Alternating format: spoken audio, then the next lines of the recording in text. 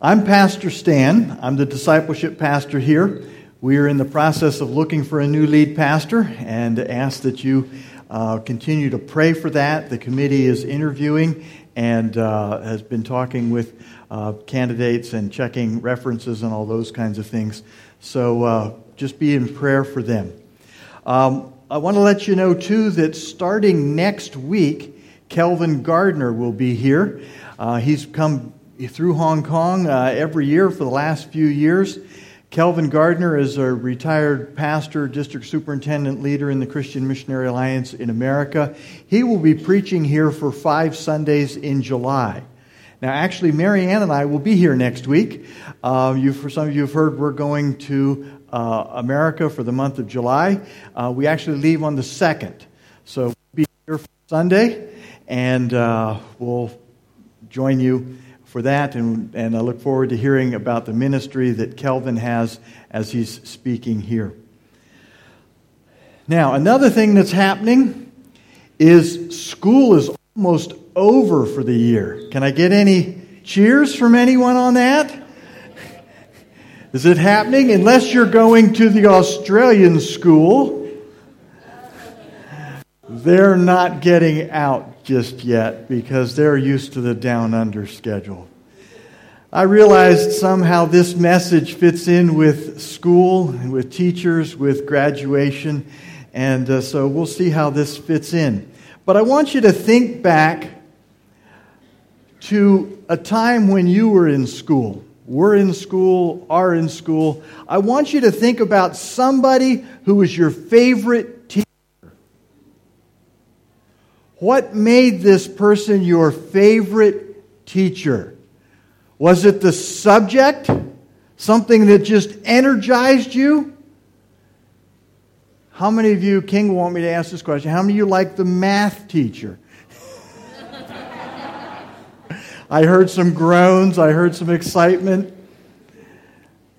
What is it that makes a great teacher? Is it because they showed a genuine concern for the class? They cared about the class. Was it because they could motivate you to do things that you never thought possible? Take you on to new levels that you've never heard of before? Could it be that they understood their subject in a way that other teachers just didn't seem to understand their subject? Are you thinking about some of these teachers? Are you thinking about some of the teachers that you've had? For some of you, that's ancient history, right? Yes, okay. I like to tell people that history was my favorite subject. And they look at me a little funny, and I simply say, there wasn't as much to learn back then. Okay. Well, we're going to look a little bit about going to school with the disciples. What was it like going to school with the disciples? We've been following this series where we've been looking at the life of Christ and how He's been ministering, what He's been doing, how He's been working. And a lot of that is to train up the next level of leadership that's going to take over, because Jesus knows He's only here for 3 years. School only lasts for 3 years. And the passage of Scripture that we're going to look at, He's halfway through. And so I wonder what it was like going to school with the disciples. Let's look at the Scripture for today. This passage, we're going to only read a few verses here, and I'm going to refer to others. So you may want to have your Bible open to Matthew chapter 9, be able to get to Matthew chapter 10, and be able to scroll back and scroll forward, because I'm going to refer to a few things. But let's look here at Matthew chapter 9, starting at verse 35, and we go into the first verse of chapter 10.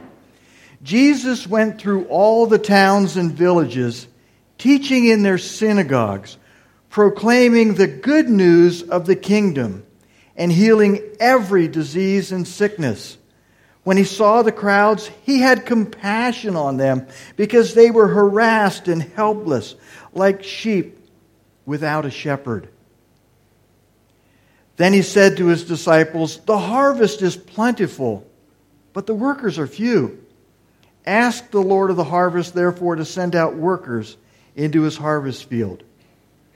And Jesus called his 12 disciples to them and gave them authority to drive out impure spirits and to heal every disease and sickness.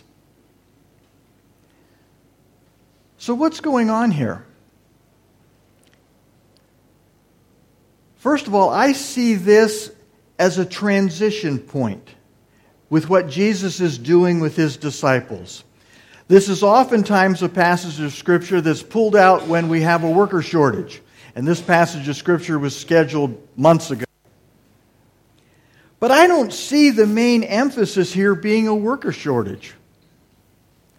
I see this as a time when Jesus is transitioning his disciples from where they were in their lessons to the next phase that's coming up. Matthew, I believe, puts this in here for that transition. And we'll look at where they're going as well as where they came from. But first of all, we want to look at what kind of teacher was Jesus. Because I think Matthew summarizes the ministry that Jesus had for teachers. And I think these are the things that made the teacher that you felt close to, made that person a good teacher. But look at verse 35. We find that Jesus went through all the towns and villages. He had a concern for all the people. He wasn't concerned for just one group. He went to all the people. We know that he passed through Samaria, a place that the Jewish teachers oftentimes did not go. But we find Jesus out there with the people and a real heart of concern. I believe that as he got to know the people, he learned, how do you teach Jesus anything? He observed some things that made his heart real. And he proclaimed the good news. He focused on the main point of what he was talking about.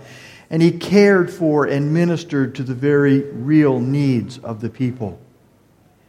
The next thing that we find about the teacher is that his motivation was compassion. When he saw the crowds, he had compassion on them because they were harassed and helpless. They were like sheep without a shepherd. He could see that as he went to the different towns, the villages, the synagogue. As he saw the needs that the people had, he saw that the people were helpless. They were deceived by the things of the world, and he knew very much that they needed a shepherd. And that brings him to the point where we realize that Jesus is expressing a real understanding of the harvest. The harvest is the people who need to know Jesus as Savior and God the Father. Now, the harvest is a little bit tricky. And it's somewhat hard because living here in Hong Kong, we don't get to see a lot of harvesting going on. There's not much harvesting with all the concrete and the towers and the buildings.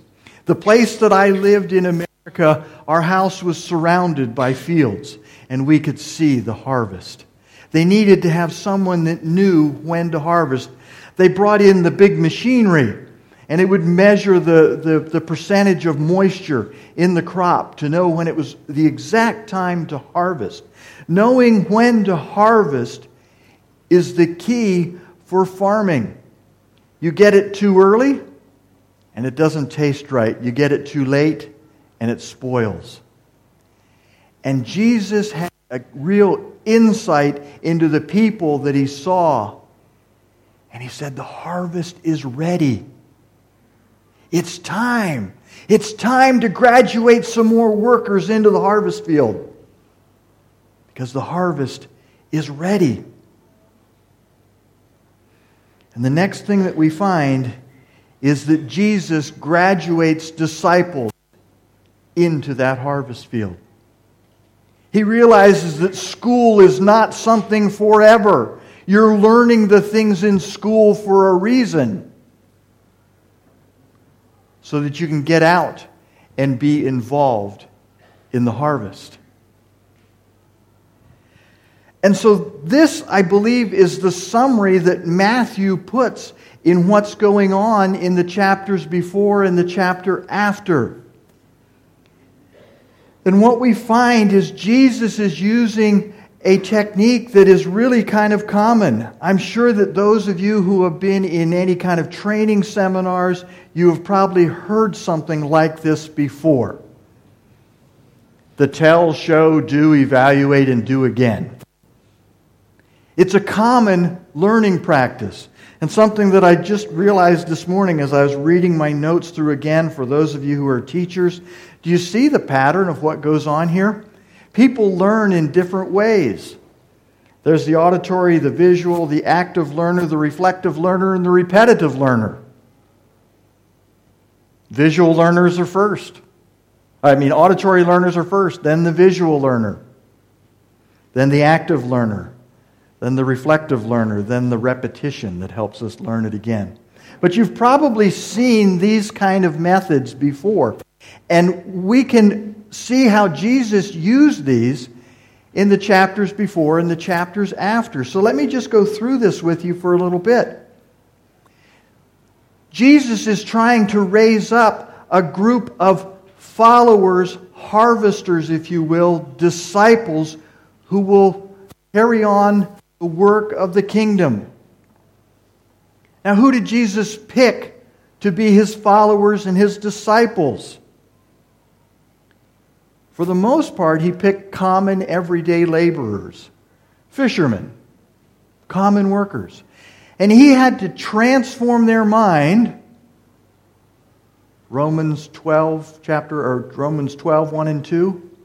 He had to renew their minds so that they're thinking God's way. How did He do that? Does anybody know what's in Matthew chapter 5, chapter 6, chapter 7? The Beatitudes started off in chapter 5. And after that, we go into a 3-chapter sermon, the Sermon on the Mount. And Jesus is reorienting His followers to be thinking God's way so that they can understand the kingdom of heaven. He tells them for 3 chapters. He talks to them, reorients them. The Sermon on the Mount is really given to His close followers with hundreds or perhaps thousands of people listening in. So Jesus is telling them. Now, if you can scroll back through your Bible, or page back, however you want to do that, look at chapter 8 and chapter 9. He tells them for 3 chapters, and He shows them for 2 chapters. What's going on in chapter 8 and chapter 9? Count them up. He's doing miracles of healing, driving out demons. There are 10 instances of some kind of miraculous event here in less than 2 chapters. So He's showing them how they will do ministry in the future. 10 miracles in 2 chapters, 10 healing miracles in 2 chapters, and just to throw in a little bit extra, He stops a storm. And so He's showing His disciples what it means to be in ministry in the kingdom of heaven. And that brings us to this point at the end of chapter 9, moving into chapter 10. And what's going on here is He is commissioning His disciples. You'll see just a few verses down into chapter 10, He lists all 10 of the 12 disciples. And then He commissions them and says, go out. I give you power. I give you authority. Be involved in ministry. It's not just something that you listen to or watch me do. You go do it. Tell. Show. Do. And what happens in here? We don't have a full record of everything, but we have the disciples coming back in Mark 17:19, and they evaluate. They said, why couldn't we drive out this demon? Or another place they asked Jesus, what does this parable mean? And so they're coming back and re-discussing what's going on. Why did things work well? Why did they not work well? And then we have the do again. Because we don't just do it and then go write books about it. We get involved in ministry again. What we have in chapter 10 is Jesus sends out the 12. He sends out the 12 disciples. In just 2 more chapters, Jesus is going to send out the 72. The 72 is 12 plus 60. Because the 12 go out again. This time, each of them with 5 more in tow. And they're out there doing it again. Do you see the process here? Jesus is working with his disciples to take them from common fishermen to worldwide evangelists. It's amazing the work that he did. And what this does for me is it challenges me to say, where am I? And you're going to be at different places in different parts of your life and in different areas of your life. But where are you in that list? Are there things that you're still hearing about? Are there things that you're trying to learn some more skills for? Are there things where you're watching someone else? Are you ready to take steps to be involved in doing? Can you reflect on that and evaluate what God's done? And can you do again? Where is God working in your life? Some discipleship material that we have been using here at AIC has 12 different areas, 12 connection points. Talking about the Word of God, talking about prayer, talking about evangelism, talking about how to have victory in your life, how to have assurance in your life. 12 different areas. Are there areas that you need to work on? Are there areas that you need to improve? Take the opportunities you can to move on. And the second part of this is, are you taking somebody with you? You see, the disciples, they started out as 12. The next time they go out, they take a few people with them. And the 72 go out. And so this is just a wonderful process where God wants us to move on and be continuously going and being challenged by Him for what He wants to have happening within us and as we move out and are involved in ministry. Tell, show, do, evaluate, and do again. Now, I just want to connect a few things because we've talked about things at AIC, and I just want to show you how these things come together. About a year ago, we were talking about 4 different stages of discipleship, and we used chairs as a model. The first stage is where you're curious about God but haven't made the commitment yet to follow Jesus as Savior. You move to chair 2 at the point that you receive Christ and ready to follow Him. Chair 3 is when we get involved in ministry. We're learning skills and we're getting involved in ministry, getting involved in the harvest. And chair 4 is when we become leadership and we start taking other people with us. We're passing it on to the next generation of people. Where I believe the disciples are right now is transitioning from chair 2 to chair 3. They came and saw who Jesus was in chair 1. They were curious as to who He was. Then they started following Him, learning of His teaching, watching Jesus do ministry. And now Jesus is commissioning them to transition and move on to chair 3 where you're doing it. So if you remember those things from the past, that's a little bit of a link for how they fit together. So now I want to just look at this a little bit, maybe in a very practical way. And I need to ask the question, the harvest is plentiful. Whose harvest is it? Whose harvest is it? It says it there in Scripture. Whose harvest is it? It's God's harvest. It's the Master's harvest. We are the workers in the field. He is the one that's doing the harvest. And I need to tell myself sometimes that I need to wait and work with the owner, the master of the field. But I look at the needs and I see the needs of the world.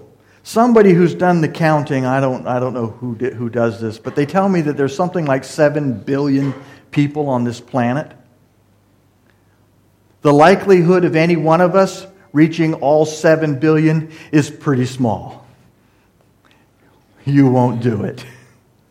Even if you could reach 3.5 billion, you'd only get half. So how do you prioritize? How do you decide who am I going to minister to? The need is so big. You can just sit down and wait, or we can get involved and decide where we work. One of the things that helps me decide is the idea of the concentric circles from Acts chapter 1, verse 8.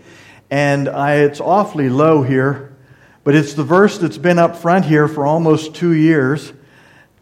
Acts 1:8 talks about being Christ's witnesses in Jerusalem, Judea, Samaria, and unto the ends of the earth. It starts at the center of the circle and works out till it gets increasingly bigger. Jesus tells his followers to work from the small to the big, but don't ignore any. So I thought about that, and basically what this is telling me is that there are some places where I have a primary responsibility. And there's other places where I have a shared responsibility. There are some people in the world that fit within my small circle, and I have a primary responsibility of ministering to them. And there's other places where that circle expands. We're going to talk about that for just a little bit. I want to talk about primary responsibility. The concentric circle of where you have a primary responsibility. Where do I have a responsibility to work as a harvester in God's field? There's not a question of, do I have a responsibility? It's, where do I have a responsibility? And I think that we have a primary responsibility because sometimes we have a unique relationship with someone, or we're in proximity to them, we have a closeness to them. And this could be someone who either does not know Christ or needs to grow as a disciple of Christ. If you are the only Christian that someone else knows, you have responsibility to share the good news with them. It could also be because of the proximity, the closeness, the relationship that we have to them. Of the 7 billion people on this earth, there is only one person that I call my wife. Can I get an amen? There's a unique and special relationship that we have there. Do you see the responsibility to family? We have 2 children. We're the only people that they call mom and dad. And I praise the Lord that they both love Jesus. But some of these relationships that you have, you may be the only person or the only person with a credible witness or testimony to share. Because they trust you, because they love you, because you know them in a way that no one else knows them. And so take the opportunity to share Jesus with them. As Jesus went out visiting the towns and the villages, he was sure to share the gospel with them. And I'm sure some other things too. A couple of places in Scripture where I see this going on, where you have a primary responsibility, is in Ephesians 6:4. The Apostle Paul is writing to the Ephesians talking about families and parents' responsibility towards children. And he says, bring them up in the training and instruction of the Lord. That needs to be a responsibility that we have towards family members. Someone else that I see is in Luke chapter 10. We have the Good Samaritan. And the Good Samaritan's walking down the road. He has no idea that he's going to be involved in ministry. And there's this man who just got robbed and left for dead on the road. And the Samaritan decided he couldn't pass by like everyone else. He had to stop and minister. And God may put you in some of those situations where you get a minister just because you're there. God puts you there. It's no accident. God puts you where He wants you to be. And then I look at the shared responsibility. Where do I have shared responsibility?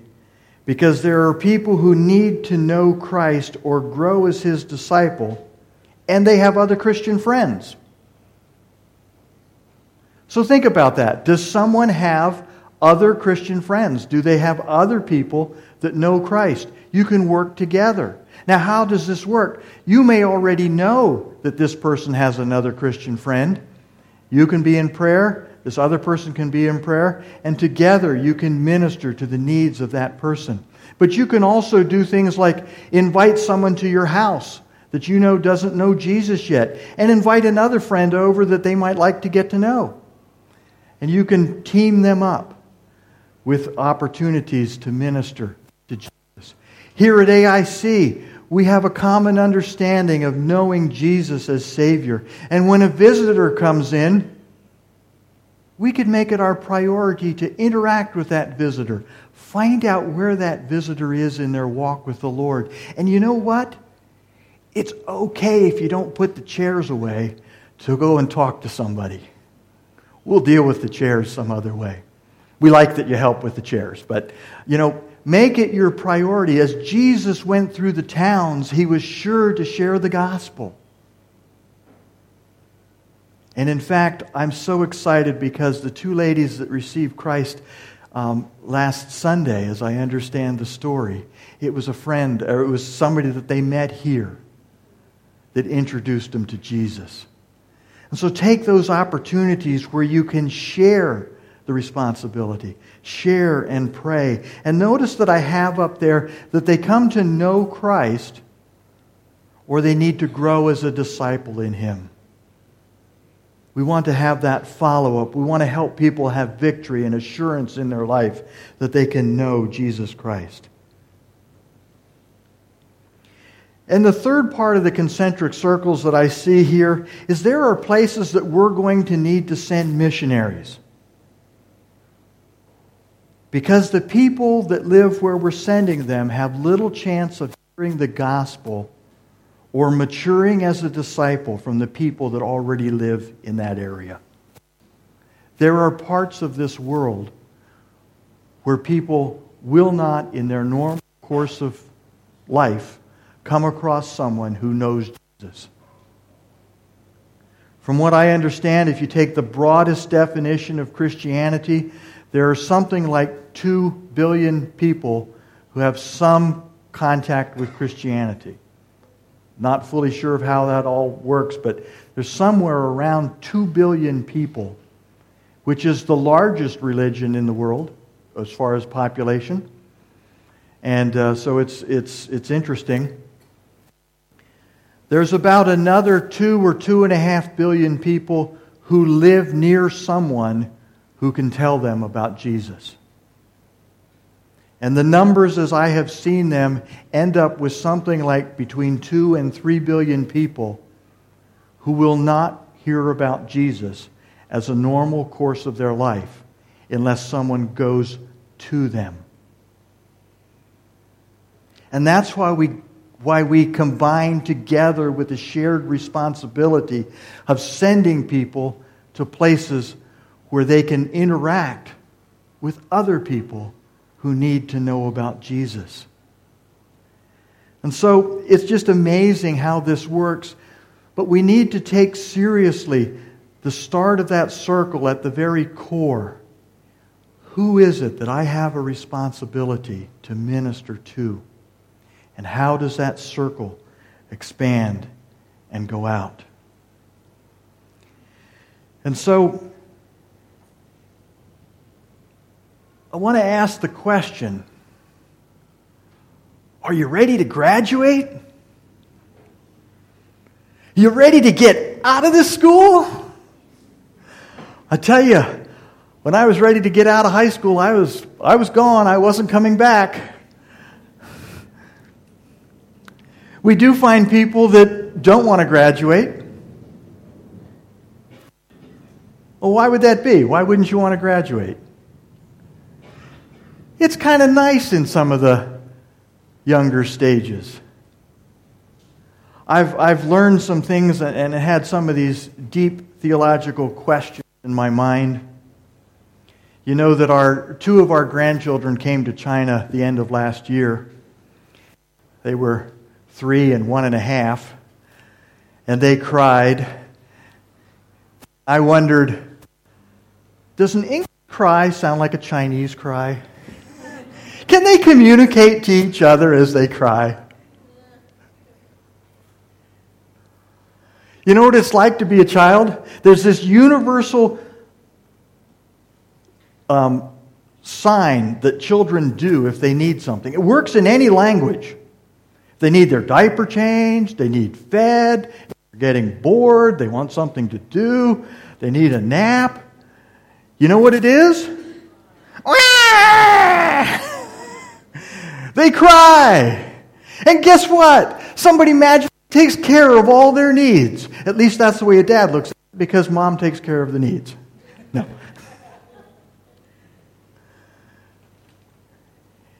You see what it's like as you're in some of the younger stages? It's nice. I like it. I get my bottle. Oh, I don't want a bottle, not at my age. But they get what they want. And it's nice being at the tell and show stage. In America, they have show and tell. They have that here. Children bring something in, talk about it. They show the object, they tell about it, gets them up in front of the class. It's nice being there. What does Jesus do when he moves on to chapter 10? He says, okay, guys, it's time to graduate. Let me tell you what it's going to be like after you graduate. Now, chapter 10 goes on for 42 verses. I kind of thought I'd be pushing the clock to read all 42 verses. But the same passage is found also in Mark and Luke. And by the way, you can check all these references. They're in your bulletin. We put the references in for reading along with this series. And so I chose to look at the Mark passage and want to see what it's like. I figured Mark could summarize it better than me. I didn't want to summarize 42 verses, so I'll let Mark do it for me. Jesus says, "These are my instructions. Take nothing for the journey except the staff, no bread, no bag, no money in your belts. Wear sandals, not even an extra shirt." They're going to travel light, aren't they? "Whenever you enter a house, stay there until you leave that town. And if any place will not welcome you or listen to you, leave that place and shake the dust off your feet as a testimony against them." Now in Matthew, like I said, he gives a lot more detail because there's work when you graduate. It's going to be hard. You know, one of the hardest jobs I can think of would be harvesting for a farmer. I had a unique experience when I lived in the state of Indiana. The state of Indiana, I don't know how much you know about America, but you might have heard about the Indianapolis 500. There's a racetrack, and they go around the track 500 miles. The rest of the state is a cornfield.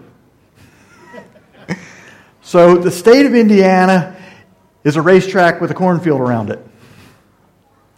And I was a youth pastor there. We were trying to take the kids on a mission, on a trip, and so they decided we decided that we'd have a car wash. I don't know if you're familiar with what that is, but we found a store that would let us use their car park, one-level car park, and we invited signs up and had cars come in, and one of the boys was just very lackadaisically washing one of the wheels. And one of the youth leaders came up to him and said, "You're going to have to work a little harder. What kind of career do you think you're going to have?" And he said, "Oh, don't worry about it. I'm going to be a farmer. I just get to drive around in a tractor all day." Farming is one of the hardest jobs that there possibly could be. I have farmer friends that it's not unusual to work 14, 15, 16 hours a day and then start all over again the next morning at 4:30 a.m. Harvesting is one of the hardest things we can do. So if you're ready to join in the harvest, be aware that it's hard work. Jesus says that it's hard work. He goes on with a few more verses, and he says, they went out and preached that people should repent. What did the disciples do? They went out and preached that people should repent. They drove out many demons and anointed many sick people with oil. What did Jesus send them out to do? Preach the gospel, heal the sick. And that's exactly what they did. And so I want to invite you and say, are you ready to graduate? Are you ready to graduate? Jesus is saying, let's go to the next step. Let's go from just hearing about it and watching someone else do it to you doing it. And so my invitation is to say, join the harvest. In some way, join the harvest. You may need to find that place of ministry. It may be within your family. It may be somewhere near where you live. It may be through a corporate ministry that AIC has, where we intentionally try to minister to one of the very core values that we have of children's ministry. If we don't minister to them, who will? It may be finding some other place of service. But I invite you to join the harvest. It's time for us to graduate. And so I want to leave it there. I want to just have prayer. And then we'll move on with the celebration of baptism and what we have with that. Father, we thank you for who you are. We thank you for sending Jesus to minister and teach us and allow us to be partners with him in the harvest and what he has. Lord, it's ripe. It's ready to go. And we look forward to what you have. Guide us as a church as we go through this time of pastoral transition and the changes that we have. And I thank you for the people that are getting involved in the harvest. May we continue that. May we continue to walk forward in what you have for us to do. Lord, I thank you too for these that are going to follow you in baptism. We want to celebrate with them. We want to rejoice with them in what you're doing. And we just thank you in Jesus' name. Amen.